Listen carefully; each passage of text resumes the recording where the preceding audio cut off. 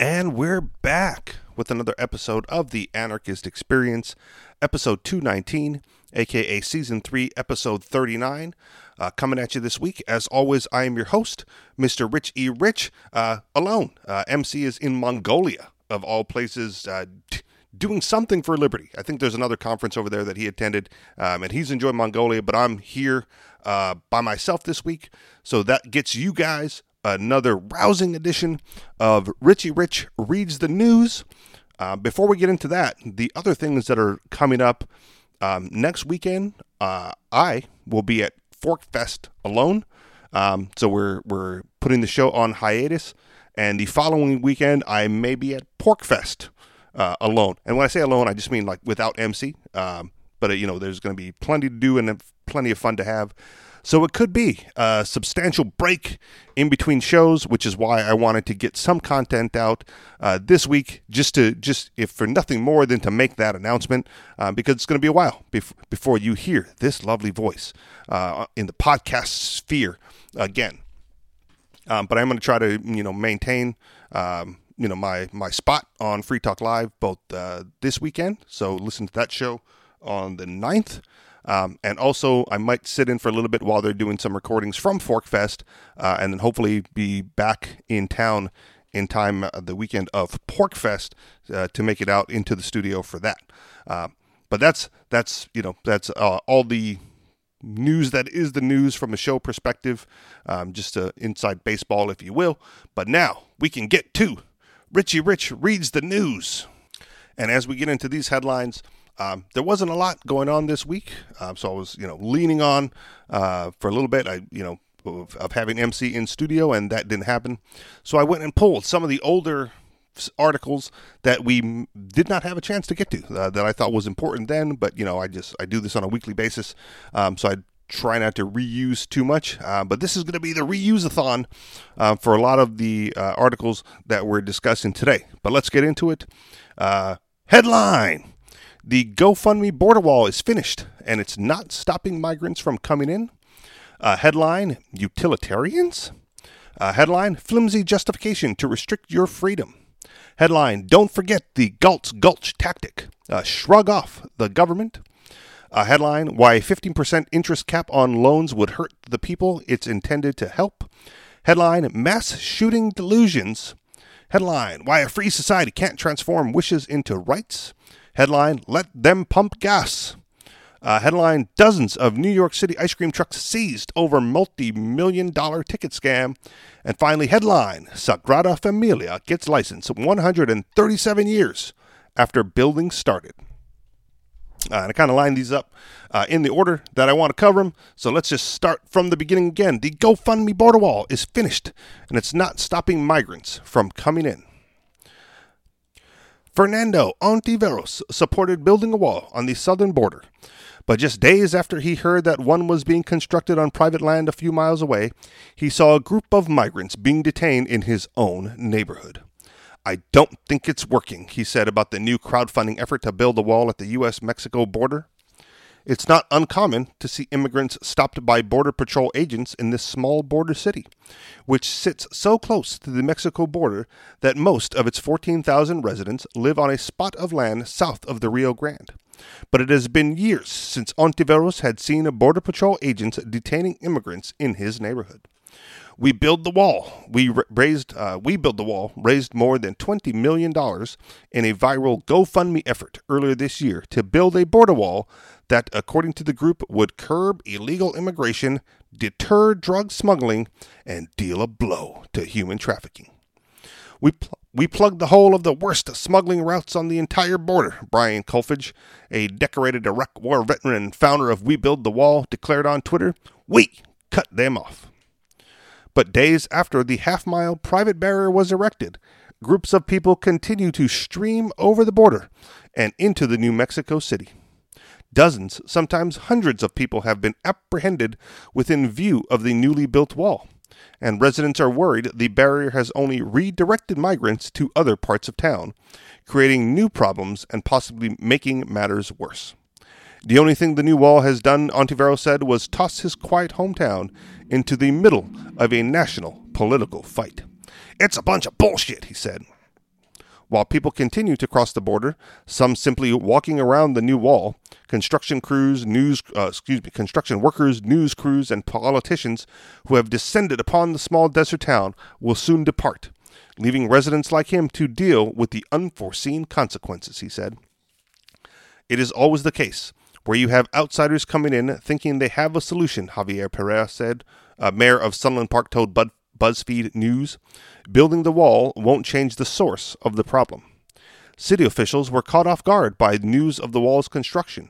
Chris Kobach, the former Kansas Secretary of State and board member of We Build the Wall, announced on Fox News that construction had started on Memorial Day. The next day, the city of Sunland Park issued a stop work order to the group, declaring the project in violation of city ordinances. Kolfage claimed simultaneously on social media that the project was in compliance and that the organization had purposefully started construction during the 3-day weekend, when the corrupt city was partying over the holiday. It was a face-off the city would lose. We didn't ask for the national spotlight, Pereira said. It did catch everyone by surprise, and when you have low resources, it's hard to respond. Now city officials are keeping an eye on how the new stretch of wall affects border crossings, but so far little seems to be changing. Late Friday night, 3 men and 2 women, all carrying children or holding their hands, approached a BuzzFeed News reporter and photographer immediately across the Rio Grande, where the half-mile stretch of wall was being completed. "Where's the entrance to the United States?" they asked in Spanish, telling BuzzFeed News that they had traveled on foot from Guatemala. Where do we turn ourselves in? There were no border agents nearby. The group walked about a block before they were stopped by an agent with the International Boundary and Water Commission, the agency that addresses waterway issues between U.S. and Mexico. Within minutes, the group had grown to more than 50 people from Honduras and Guatemala, and Border Patrol agents soon arrived. After an hour, the group had swelled to 80 people. "This is every night, man, every night," said the IBWC agent who asked not to be identified because he wasn't authorized to speak to the media. "I was supposed to get off at midnight." According to U.S. Customs and Border Patrol, the El Paso sector has seen major increases in apprehension, including more than 13,000 unaccompanied minors in fiscal year 2019. During the same time period, the sector has seen more than 104,000 family unit detentions. The IBWC agent said he's already seen people carving new paths around the private border wall. Some are willing to cross through the river, a potentially dangerous endeavor when waters begin to rise. Others are making the trek with children in hand across a higher, steeper hill nearby. The following night, another group of 54 people were stopped at the same location, a stone's throw away from the base of the crowd-funded wall. It took nearly an hour for Border Patrol officials to arrive with enough vans to transport the group to a detention center. A wall constructed during the Bush administration already runs along most of the border near Sunland Park, except for a stretch of tall, steep hills that jut out in the eastern part of the city. It's a mostly industrial area where asylum seekers have often emerged in the city in search of Border Patrol agents so they can turn themselves in. With the private wall cutting off access to a half-mile stretch of those hills, leaving only the steeper, more treacherous part open, residents are concerned that migrants will begin crossing in other parts of the city toward the west and into neighborhoods. What it will do is funnel migrants to many different parts, Pereira said. "I don't know where." The purpose of the construction, Jorge Alanis said, doesn't seem to be erecting a border wall. "I think it's a lot of political theater," the 44-year-old El Paso resident said. "They're trying to get a point across." Alanis used to live in Sunland Park, where he and his siblings would sometimes jump in the river to play, often with kids from Ciudad Juarez. He still remembers where there was no border wall, and residents of Juarez and Sunland Park would travel back and forth between towns for groceries and family visits. He understands the worries of residents, he said, who sometimes see strangers walking the streets and become worried for their own safety. "They travel thousands of miles by foot, so they'll do whatever it takes," Alanis said. "I also understand these people are desperate. They're hungry, and they're trying to survive." It's a sentiment echoing by Jose Luis Uniga, who runs a food and truck in town and often works late. "Only someone who is out, like me, at 1 or 2 in the morning knows what's going on," he said. Uniga was born in Juarez but has lived in Sunland Park for 25 years. He was lucky, he said. After crossing without papers in the U.S., he benefited from President Ronald Reagan's immigration amnesty in 1986. He said he feels for people who, as he once did, crossed the border illegally to escape violence or poverty in their countries. But when asked if he supports building a border wall, he looked away as if a bit embarrassed by his answer. I'm going to tell you, I'm not really against it, Uniga said. This country has given me my children. It's given me a way to make a living to eat. Everything that Mexico didn't give me. He knows that sentiment that aligns him with the backers of Donald Trump, of whom he does not consider himself a supporter. There are other supporters of the wall as well, even if it's not effective in shutting down the border supporters tout the significance behind it, and the fact that private donations helped pay for it. Art Richards, who worked in the real estate in El Paso, was out on Saturday with his wife wearing a red Make America Great Again hat and waving pro-Trump signs at cars passing by. Right now it's about awareness and widening our party, he said. The wall and the president's rally in El Paso in February, he said, are helping to recruit Republicans to what has been a historically blue city. As he talks to reporters, few cars whiz by, honking their horns in support. One maroon car slows down, and two middle fingers emerge from the sunroof. The wall, he said, makes a point about the country's stance. This is a sovereign nation, Richard said. If we don't do something to stop the onslaught of people coming in, it won't be a sovereign nation. It's that rhetoric, however, that has befuddled some town residents, including those who support a border wall. Alanis, who grew up in the area surrounded by 3 cities, 2 state lines, and 1 international border, used to view it as one big community. Regardless of what they build, they're still coming in, he said. This is just political crap. Perea, the mayor, said the issue of immigration was nothing new for the city.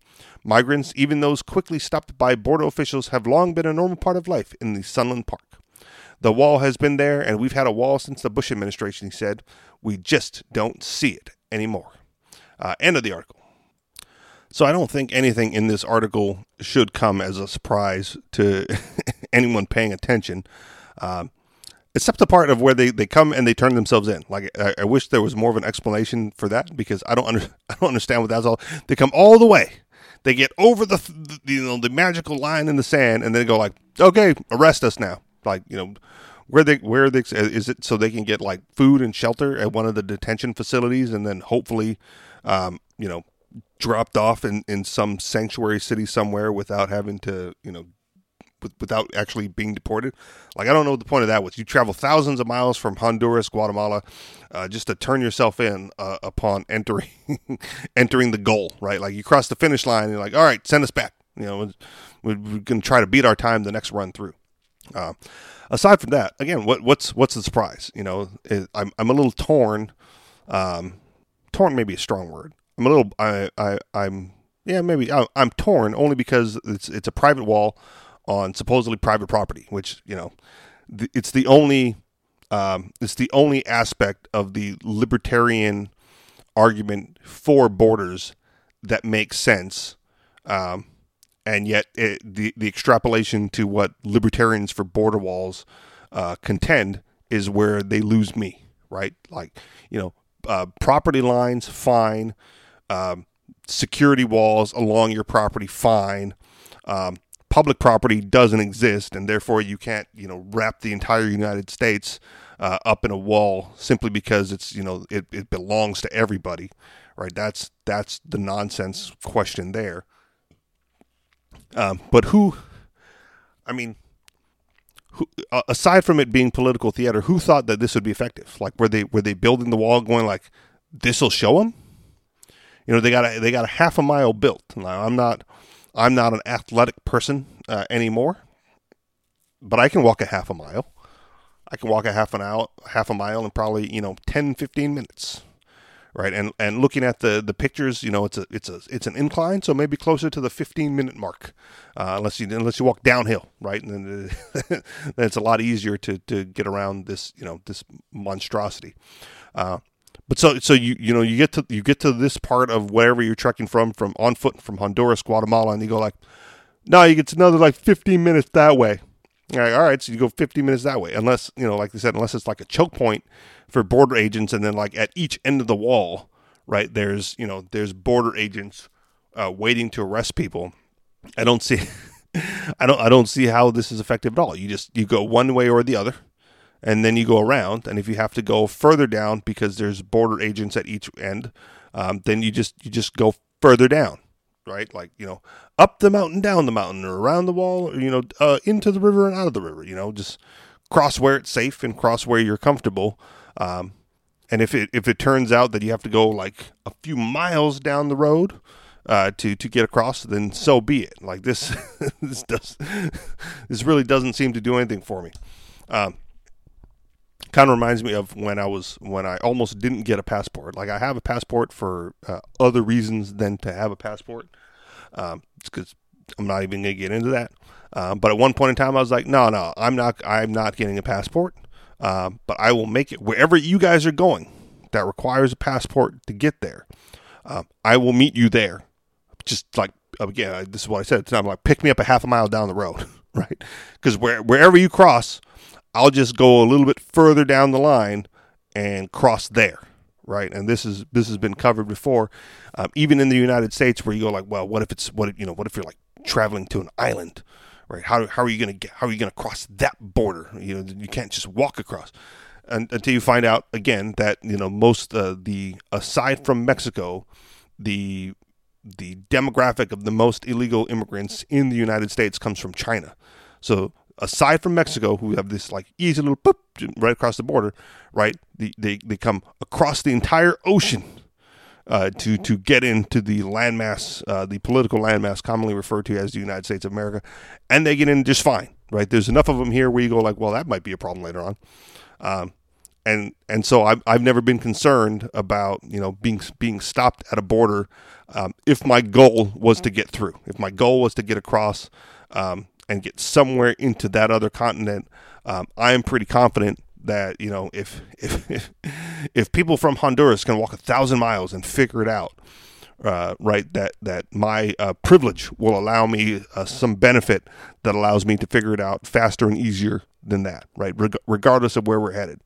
Right, if it's another country or continent or island nation, whatever it happens to be, right? Just get somewhere close and then find a way in. Right, if it's an island thing, it might take a little bit longer. Right, I might not be able to hop on the next plane and get there, but you can better believe that I'm going to find a way to get on a boat, right, and get there by boat.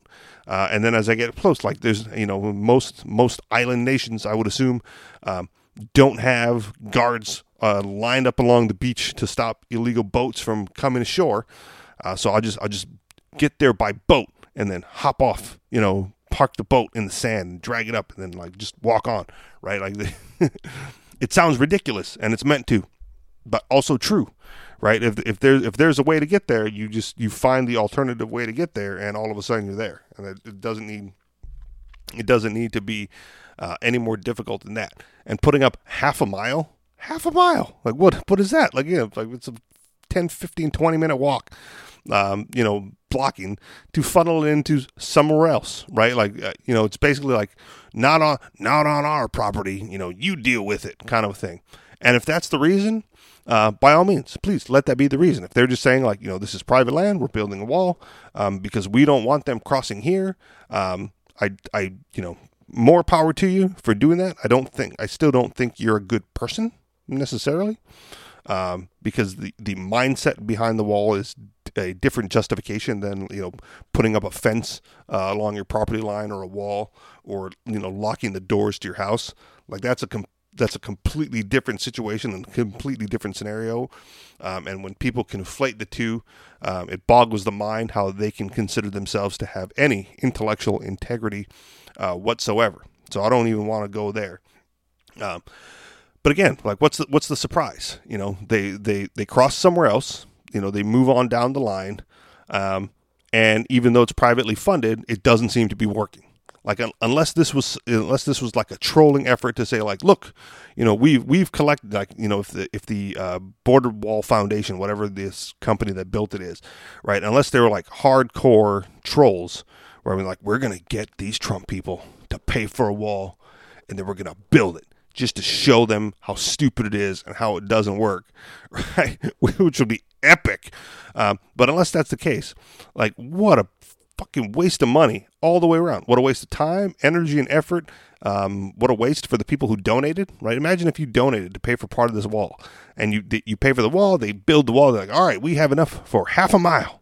however much, millions of dollars for half a mile, and they go like, oh yeah, they used to cross here, and now they cross like a quarter mile that way, right? Because it's half a mile either way from the middle point. They cross like 5 minutes that way. They cross over there.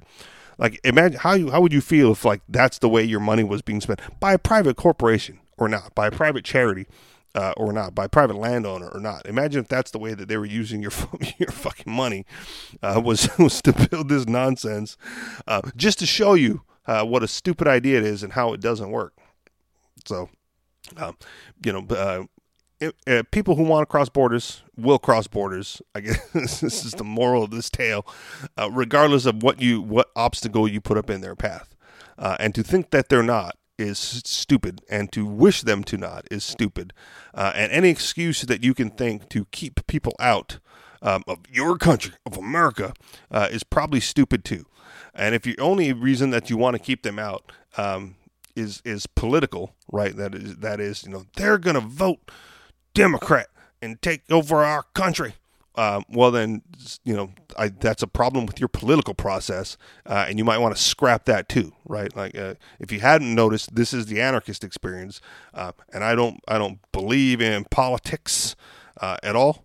I see how it works in some situations because I'm not naive. But it's not my personal choice of methods, right? So if you're worried, if you're a border wall building warrior, that they're going to come in and vote Democrat and take away your rights, well, scrap the political process, right? Don't put a system in place, a system of power in place that can be usurped, corrupted, or taken over by your enemies. Just get rid of that, and then you don't have to worry about it. Then there's nothing for them to come in, take over, and control. They have to, they'll have to get jobs, work, provide for their families, support local businesses because they got to eat, feed, and clothe themselves as well. And just let that be the end of it. Like, there's nothing aside from the political designation of which they were born, right? And what sort of happenstance that is. There's nothing necessarily that separates them from the rest of American society.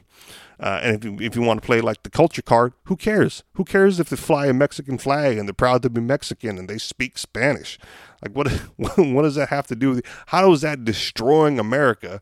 As long as they're working hard, shopping, buying local, even if that's your thing, that's not even my thing. But if they have to support the economy somewhere, there's no getting around that. No matter where they are from or what they're doing, they like I said, they got to eat. They have to have some place to live or stay or shelter, and they have to clothe themselves. I mean, have to is a strong word, I guess, but it's there.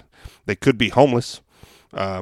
And then who cares? Again, who cares? If you don't have a welfare state in place, who cares? If everything's privatized, that's a whole nother story. But as long as we're going to have public lands and, public access, why does it bother you as long as you're able to keep them off of your private property and they're not interfering with your business?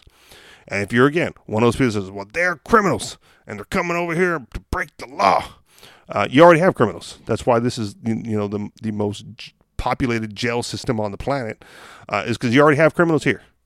We already have a system in place to deal with criminals. And again, if you say, well, if you tear down the government infrastructure, there won't be any way to prosecute and house criminals. You're wrong. There will be, and in the beginning, it'll probably look very similar to the one you have now, right? It's too easy to just copy that model now and then experiment later. So if they're coming over here and violating rights and breaking the rules of the private property owners, we already have ways to deal with that. And so that shouldn't concern you either. Like, there's no, aside from fear, right, and fear of those people taking over the political system, of which should be torn down anyway. There's no rational, logical reason to be concerned that the person serving you with supermarket, restaurant, wherever it happens to be, auto parts, farm, doesn't matter. The person working for you or working to make a living shouldn't matter where they were born as long as they can get the job done. And if they're doing the job, that seems to be healthy for the economy and healthy for peace all the way around. All right, I think I've gone on long enough. Moving on. Headline: Utilitarians. The freedom movement in America today can be divided into two main camps: deontological and utilitarian. The former tends to be in the favor of the age-old natural rights tradition, while the latter judges the effectiveness of the freedom movement in terms of how much prosperity it leads to. While it is rather easy to adopt the latter position, rooted in the argument that humans naturally tend to judge actions by their effectiveness in improving their own happiness, the utilitarian doctrine has its flaws, and one fundamental flaw in regards to the state. I should first note that the utilitarianism itself has nothing to say in regards to the state or the freedom movement. Cut and dried, utilitarianism is a moral doctrine that simply aims at the maximization of happiness.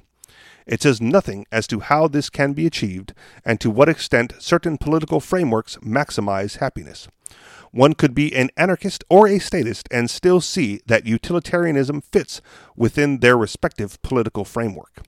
Utilitarianism is a voluntarist framework. In a voluntarist framework, could certainly oppose the natural rights tradition in the following manner. Individuals will avoid committing crimes not because they fear that they will violate someone's natural rights, but rather because they will come to realize that committing more crimes leads to an overall decrease in happiness. Thus, they will support individualism and non-aggression on the basis that it will help increase overall happiness in society, not because they think that humans have certain inalienable rights. This notion attempts to imply that the idea of natural rights is widely ignored by most people. The implication is that natural rights holds no power to prevent crime, because they are simply only a proclamation of rights. Thus, the only basis that would encourage people to act in favor of liberty and non-aggression would be one that is utilitarian, i.e., one that would lead to consequences initiated through a call and response mechanism. While there are numerous objections one can make towards the notion of natural rights, I will not examine natural rights here. To gain a better understanding of the utilitarian voluntarist mindset, let's examine the historical authenticity of the state. It should be noted that the state is a relatively modern concept. To say that any political apparatus in any given time period is a state is rather anachronistic. In reality, the state is a complex order and can't be defined as adhering to a single plank. Luigi Bassani and Carlo Lottieri have written an excellent essay titled The Problem of Security, Historicity of the State and European Realism on the subject of defining the state, considering its historicity. I'm going to have trouble with that word the whole time, aren't I?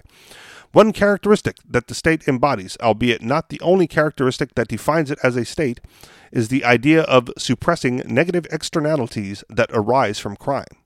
It is said that crime is a detriment to the whole of society, and hence some sort of scheme ought to be devised to protect the collective population from such negative externalities as fear, potential disorder, accidental chaos, etc. Again, utilitarianism itself says nothing in regards to this matter, and certainly not all utilitarians would view the matter in such a way. But it can be reasonably derived that utilitarians would view crime as a societal problem that decreases overall happiness. One ought to look into the juridical protocols of the Middle Ages before the emergence of the state and see that conflict resolving would be kept strictly to the confines of the parties involved in a conflict. If A committed a crime against B, the administration of justice would be strictly focused on these two parties. Conflicts would be resolved peacefully between involved parties and no one else. As Luigi Bassani and Carlo Lottieri note in the Middle Ages, redress was done from the point of view of the victim, never of a supposedly wounded collectivity. Jailing is a common mechanism used to suppress the so-called negative crime externality. Upon examining both the doctrine of utilitarians and the historicity of the state, we see a parallel. The view that crime would create a negative externality which only brings about disutility to the collective population. Now the issue gets more complicated in the case of the utilitarian voluntarist. The utilitarian voluntarist would likely view the state as overall anti-utilitarian, i.e., the benefit derived from its suppression of the crime externality does not exceed the cost inflicted on society through other state programs. He will thus not condone the state. The main point I want to underscore through this analysis is that the connection between utilitarianism and the historicity of the state creates a very murky foundation for the freedom movement. While utilitarianism itself is again not directly linked to the idea of the state being a suppressor of the crime externality, it is reasonable to say that some utilitarians would see the state as beneficial based on this premise. If the utilitarian voluntarist saw a reason to condone the state, no matter how small the scope of intervention, this could bring in many unwarranted interventions. There would simply be nothing to safeguard the rights of individuals at all times in the long term. End of the article. Within this view, I definitely fall more within the deontological mindset, to the point where even a buddy of mine once gave me the title of Knight of Arduous Virtue for my starch adherence to moral codes.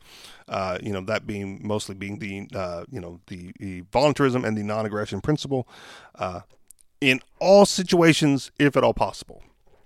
And even when put on the spot, as what would you do if you were on an island, thirsting for water, and there was one guy selling bottles for millions of dollars, and you were broke? Would you die? And the answer is no, I wouldn't die. I would steal the water and survive.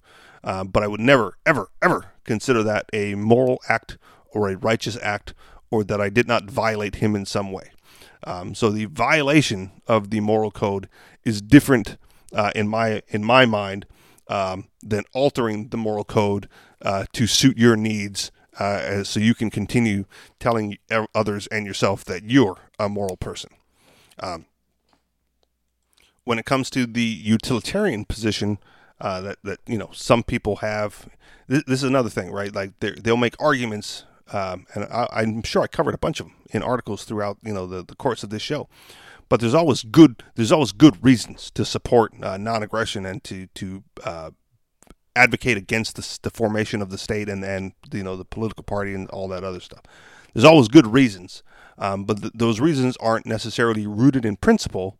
They're rooted in like the outcomes. Like, it would be better if this, right? Economically, the Austrian school of economics is not necessarily a moral code for how economics should be. It's basically the utilitarian principles or the utilitarian outcomes of structuring your economics absent a state.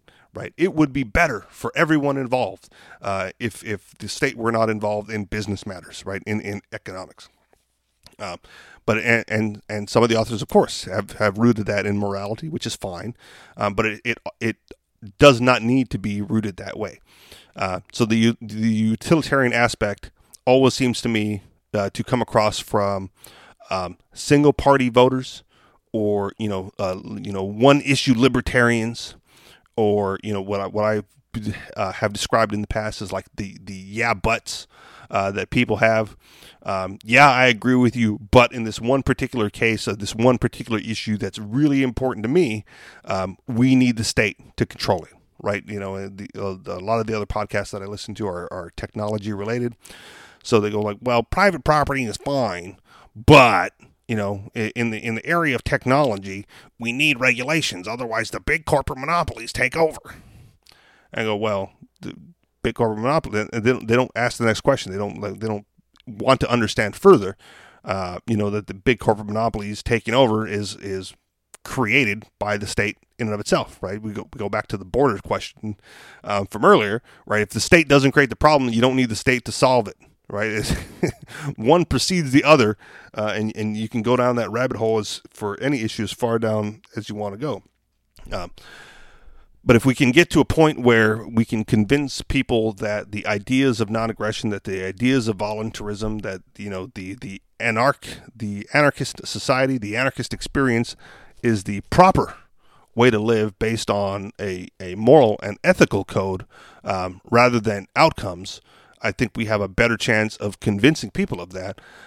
Not to mention, right, like I've always, the other thing I've always said is, damn the outcomes. I don't care what the outcomes are. Did I do what's right? Or I don't care if the entire society is made more happy by sacrificing a virgin to a volcano. Right? You don't do that. You don't sacrifice the individual for the sake of the collective.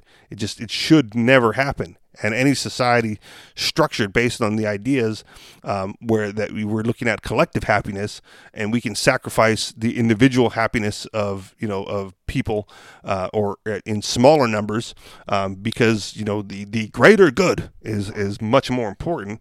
Then I don't want to be a part of that. Right? I don't want to associate myself with that line of thinking. I don't want to be a part of that society. I will extricate myself as much as possible from that viewpoint, and because for me personally, it's a stronger line of moral codes and moral ethics that I hope prevents me from acting in such a way. Now, again, it's if you're the one issue libertarians, right? They go like, well, he's good. This particular politician is good in this area. Like right now in the middle of this election cycle, it was libertarians for Trump the last time around, and this time it's like libertarians for Tulsi Gabbard, right? Because she's anti-war, allegedly, right? Like we need her because she's anti-war, and will pardon some political prisoners. Not even bringing up the fact of all the other issues that she's going to be terrible in. Just in general, they just like, well, we have to get her in because she's the only one that on these particular issues that matter to me, I am willing to sacrifice individual rights, individual liberties to her, basically, in order to get these other people free and this one issue taken care of. Now, where's the and if a candidate steps forward, right, that will do all that and then some, and be more libertarian, be more anarchistic, right, be more freedom loving, but runs under the wrong party banner, like the Libertarian Party, then they don't have a chance, right? We're not willing to put our efforts behind anyone who might have a chance simply because of these other this one person has a better shot, even though she's bad on like 95% of the issues. The 5% that she's good at that I like gives her the chance. Now, me personally, I'm on the other side of that, right? Like, you show me the candidate and you tell me if they're 100%, freedom oriented, liberty, like I moved here and they're like, oh no, there's anarchists in office. There are anarchist politicians. I went, I'll fucking believe that when I see it. Like, I don't, no true Scotsman fallacy, if you will, but no real anarchist would seek public office legitimately, right? I've again made the claim that that system can be used for education and satire. But not for seriously thinking that you can run the lives or take control of other people. But when approached, by these people, like, well, this candidate is good on this issue, and you should support them because they're good. They're very liberty friendly, more so than all the other candidates. I go, well, what issues are they not liberty friendly on? And then no, right? If they're not liberty friendly, if they're not freedom oriented on all the issues, I'm not going to support them. I want 100% freedom, 100% liberty. You can use the political process to get us there if you choose, but I'm not compromising principles, morals, and ethics in order to support candidates that aren't 100% all the way. Right? If they want the state existing for some purpose, they're too much of a statist to garner my support. Right? If they're anarchist in nature, freedom oriented, liberty loving, they want the state out of everyone's lives, and they simply be happy to be using politics as a tactic, as a tool to realize that goal, and they're not going to suppress individuals or oppress individuals, and through taxation or violence or otherwise, then maybe we can talk. But I have yet to have that conversation with that politician or candidate. I have yet to see one of those people for office, and it just seems to me that there's always an issue where they go like, well, yeah, but, right? Yeah, you 100% freedom and liberty is a good thing, but in these particular areas, the state is still necessary. And I go, well, you get out of here just the same then, and leave me alone, because I want no part of you or your campaign, because I'm an all issues voter, not a single issue voter. And I haven't come across a candidate that I can back on all issues all the time, or that I believe would be freedom-oriented and liberty-oriented and anarchistic in mind all the time, which is, if I needed another reason, which would be the reason why I don't support candidates and I don't vote, right? You can take that aspect of gaining freedom and stick it, as far as I'm concerned. Right, you can work well. You go protest and do all that fun stuff and wave signs. I'm not, right. My protest is and always will be a tax protest. I do my best to withhold fundings from that organization as much as I can, as best I can, as often as possible. And that's my contribution. Right, lead by example, regardless of how many people follow me. Now, if you follow me and you do your best to withhold your taxes from paying the state, and you do your best to support businesses that don't charge you a tax and don't report you to those people, and you work for individuals who will pay you cash under the table, or you contract with them, or if you're an independent contractor, sort of thing, to get paid like that, by all means, right? Keep up the good work, keep up the good fight. Because that's leading by example. That's following the good example being led, right? And for me, that's it, right? The more people tax protesting, the more people not willing to give in to the coercive measure of the state, the easier it will be for us, especially in a community with larger numbers than just about any other liberty-minded community in the world. If that tactic can work, well, then all we need is the numbers. And it's always going to be a numbers game for that to work. Politics, maybe not, right? Because if you get enough of the votes, you get a handful of the votes, and then you can oppress everybody with whatever issue you want. But to resist that takes numbers, which is why tax protesting, again, in my opinion, sounds like a broken record, but I'll reiterate it one more time, is the only form of legitimate protest. You starve the beast, and then you defend yourself when they come knocking violently to get their cut, right? You want me to participate in the political process? Bring back tar and feathering, and maybe you'll see me out there with some tar and some pillow feathers, right? Like that'll be the fun times for me. Until we get to that point, right? Withhold your taxes, stay low. Don't put your neck too high up there, because why would I want to be the martyr for those people, right? I don't want to be the martyr. I just want to live on the underground and skate on by unmolested as much as I can and as best I can. Moving on. Headline: Flimsy justifications to restrict your freedom.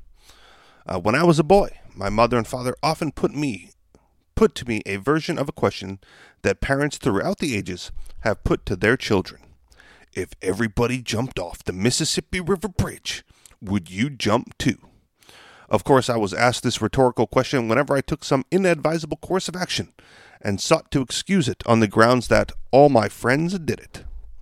Even a young child understands, without need of further elaboration, that no action is rendered acceptable simply because lots of other people do it. This vital piece of wisdom, however, is often forgotten by adults when the discussion turns to public policy. A common justification for destructive government intervention such as minimum wages, mandated paid leave, protectionism, export subsidies, and government-run healthcare is the indisputable fact that most other governments intervene in these ways. While awareness of the frequency or infrequency of some practice is relevant when judging the wisdom of that practice, such awareness is never sufficient. Human experiences is filled with common practices that are inadvisable. And because governments, unlike individuals, are in the business of compulsion rather than persuasion, we should be especially reluctant to jump from the observation that some government practice is widespread to the conclusion that the benefit of that practice exceeds its costs. Nearly everything that is possible will never occur. Every government does it is not the only weak justification for government intervention. Another weak justification is one that I call the in theory X is possible justification. Examples include, in theory, a tariff that raises the standard of living of everyone in the country is possible, and in theory, mandated paid leave that helps some workers without harming others is possible. Well, yes, just as in theory, jumping off the New Orleans Bridge, spanning the Mississippi River, and not only surviving, but enjoying a good swim is possible, any moderately clever person can describe possible conditions under which I might improve my well-being by jumping from a high bridge into the mighty Mississippi.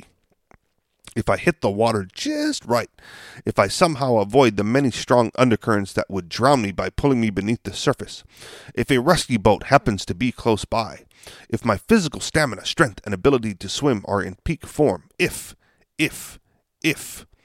Yes, my surviving such a dive is indeed possible.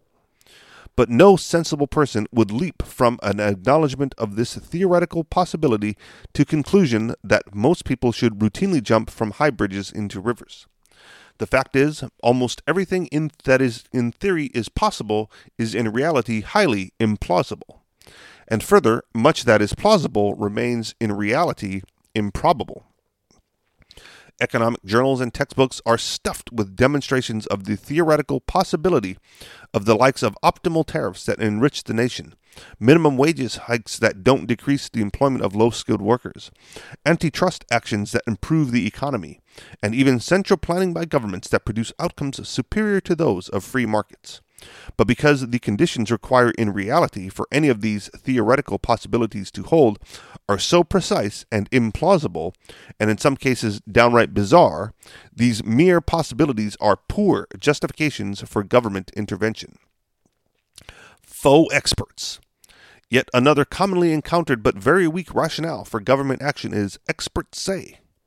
The economy isn't a machine that needs fine-tuning by expert social engineers.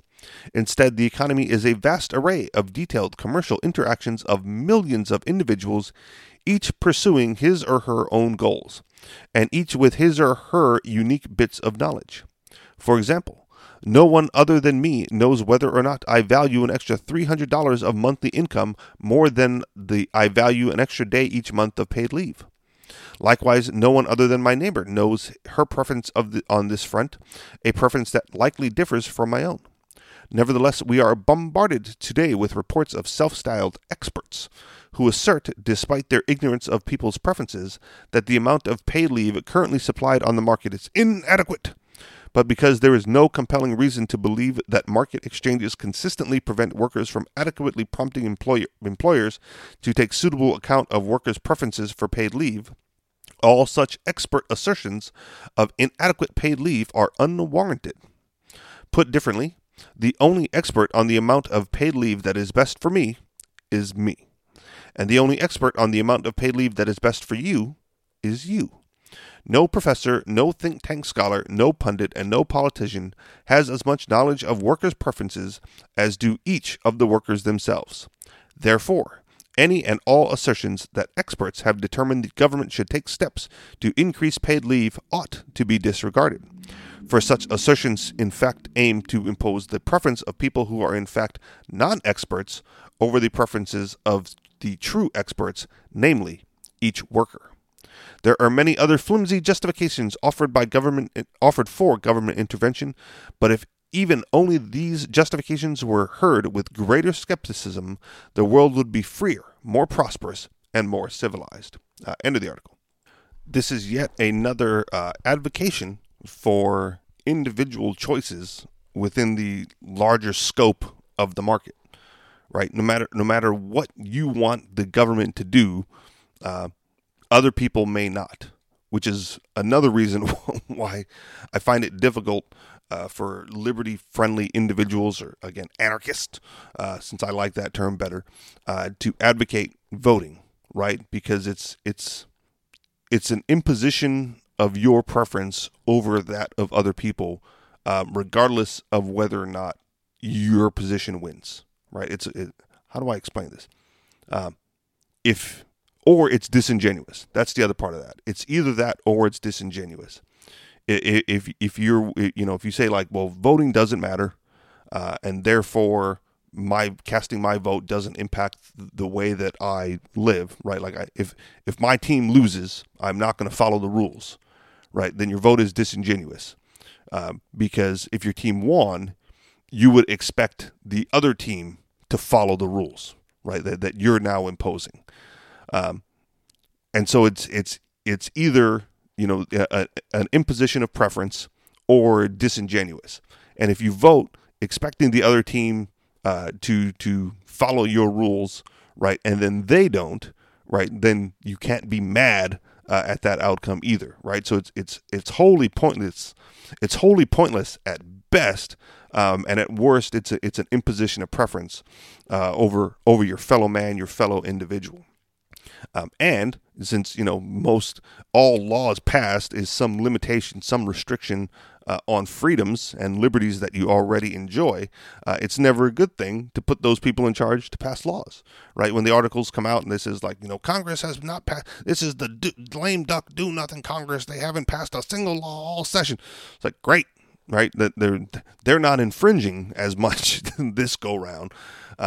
And when they passed a bunch of laws, like was the latest I saw was the smoking age in Texas is going up to 21, right? So that's now a thing, right? There, I think Hawaii, when I was there, might have been the first place to do it, but it's sprouting up everywhere, right? The smoking age is catching up to the drinking age, and more freedoms are lost, right? I've had friends who overnight went from being able to buy their own pack to now needing a chaperone to get their cigarettes again. And that's going to happen now down in Texas, right? So more laws equals less freedom all the time. Now, does that mean that all laws are bad? No. Anything that prevents any act that limits the freedom of another person should be inherently illegal, immoral, unethical, wrong, and there should be natural consequences to that, right? And so I'm not anti-violence, right? If you restrict the life, liberty, or property of somebody else, I'm all for violent befalling you as a deterrent, and as a repercussions, along with having to pay them back for whatever you did, right? If you steal their stuff, you owe them something, and we can do whatever it takes to take that out of your ass if necessary. But when done by the state for the greater good of society, while restricting the individual liberties and the individual freedoms of people throughout that society, then we have to draw the line there and say no. Right? No, we're not going to impose our preference on the entire population simply because what we deemed to be good is in fact good, right? What we think is righteous and moral is in fact righteous and moral for everybody. There's no universal preference for most of that, right? Like if you want to bring up universally preferable behavior, sure, right? I've read it. I can get behind most of that, but I think that is larger ethics and not situational preferences, right? Like the article bringing up mandated paid leave and jumping off the bridge and all that. That's individual preferences at work, right? There's no universal standard for how much how many hours a week you should work, what hours of the day you should work, how much paid leave you should get off, how much vacation time you get off. Even with me, right? I work way too much, and I hate thinking about going to work until I get there, and then I get there and I kind of ease in and I enjoy it, right? So I consider myself like a reluctant workaholic. But M likes to go on vacations and travel and do all that. So her work preference is way different than mine. And if there was some law mandating that I couldn't work as much or that she had to work more, simply because some expert decided that to be so, well, there would obviously be a problem, right? There would be a problem for her, a problem for me, and a problem for the expert when I got my hands on him, You know what I mean? So yeah, any justification, not even flimsy, any justification to restrict the freedoms and liberties of another individual should be viewed at with a skeptical eye, and then advocated against in damn near every situation. Bigger real crimes, and again, infringements on liberties being the exception. Moving on. Here's a good one. Don't forget the Galt's Gulch tactic. Shrug off the government. It is not your duty to prop up a corrupt and immoral system. In fact, it might be your duty to deny it your support. That was the main message of Ayn Rand's Atlas Shrugged, although it took her about 23,000 times as many words to say it. In Atlas Shrugged, the very capable and productive Dagny Taggart couldn't leave America behind. She slaved away to support the masses and the politicians, even as they ridiculed and hated her for it.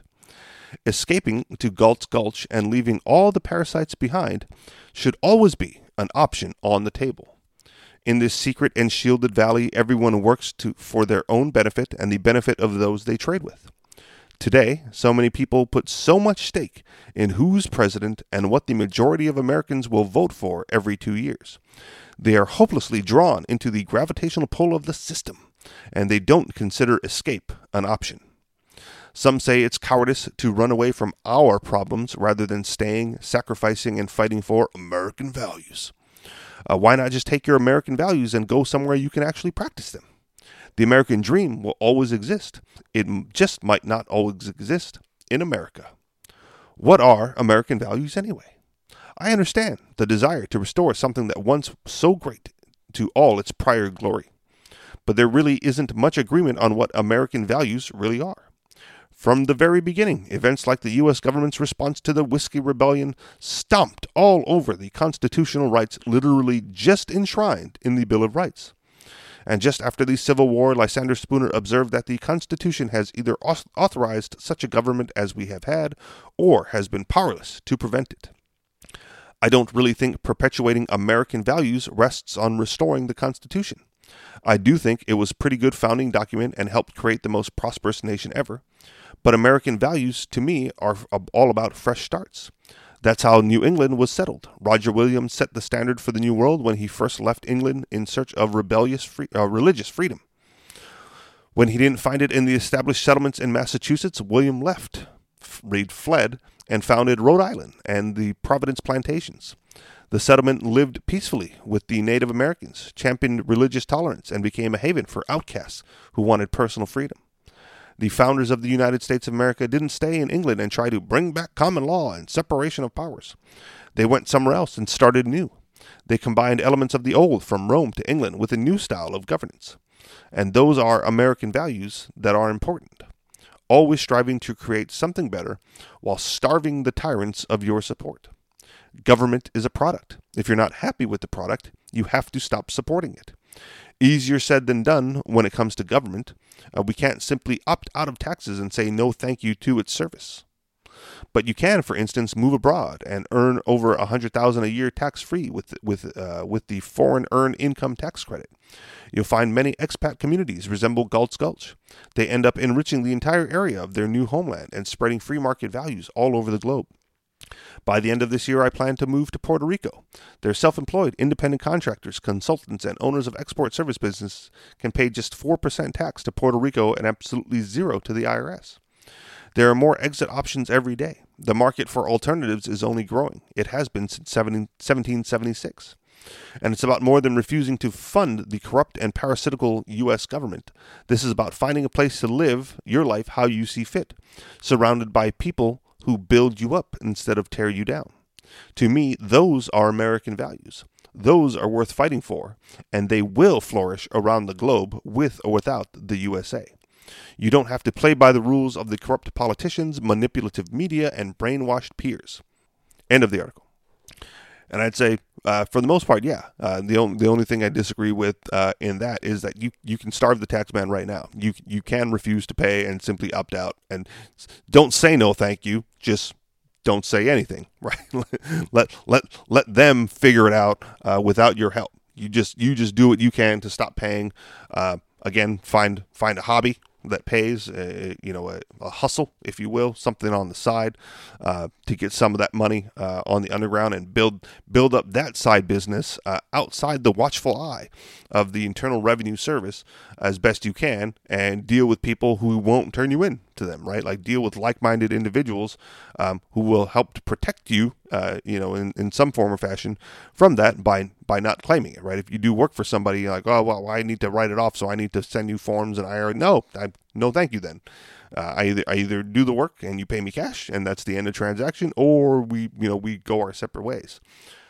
And I know even though MC's not here, he has brought up Puerto Rico. He looked into it at one point as a way to migrate away from the burden of the U.S. federal government, right? And to get away and get the tax savings and tax benefits of living and operating his businesses in Puerto Rico. Not that he's made the move, not that he's planning to, but it's always an option, right?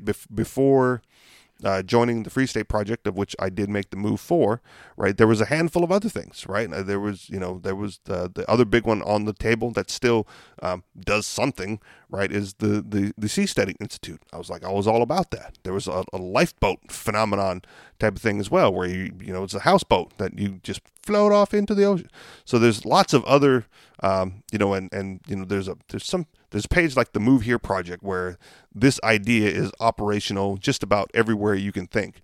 But it's a lot of the other Move Here projects are people who like the idea of bringing like-minded individuals around, but don't want to move themselves, right? They want everyone to move close to them and help them because that's their home. And I've never really been about that, right? You point me in the direction of freedom and liberty, and as long as I believe that I can make something happen there, off we go, right? That's why I moved, all the way over here. That's why I'm still, pay attention to what's going on the seasteading projects. That's why this article mentioned Galt's Gulch. That's why I paid attention and am a member on the Facebook page of the one being built in Chile, right? Like I considered it, right? It was a thing for a while, and I'm still following it because I'd like to see what happens. I want to see where it goes. I want to know where those people are going to be and what they're doing, and if you're thinking like, why don't I help? Well, because that's not my area of expertise, man. I'm not a community builder. I'm not handy, as it were, with that sort of thing. So I don't know where I could pitch in, but if moving there is an option, if financial donations and contributions are an option, then maybe we can talk about it. But right now that doesn't seem to be feasible for me to assist in that respect. But I'm always paying attention. If they go like, we're up and running, we need people to move in, and I go like, let's see what can happen. Like, I made the move here, saved up a little bit, made the move, got on my feet fairly quickly as far as earning an income and integrating into the community. So it can be done. Just figure out where it is you want to be. And if you want to be around that type of people, find out where they exist. And for me, the one that stood out the most was the Free State Project. And so that's where I ended up. All right. I think that might be it. I pulled up a lot more articles. I thought this was going to take a lot longer. But that'll do it for me. I'm pushing it on my time limit here. So thank you very much for listening. You know where to find us, anarchistexperience.com, minds.com/The Anarchist Experience. Contribute to Patreon, patreon.com/The Anarchist Experience. Thank you very much for listening, and we'll talk to y'all in a few weeks. All right? Remember the announcements at the beginning of the show, a little bit of house cleaning, gone for the next few weeks while we attend Pork Fest, and then maybe if we get back from Pork Fest early enough, or we decide not to go on the weekend, then I'll slap together another show, hopefully with MC, because he might be back from Mongolian by then. But it's all up in the air. But do not fret. Once the festival season has concluded, we will be back. Peace.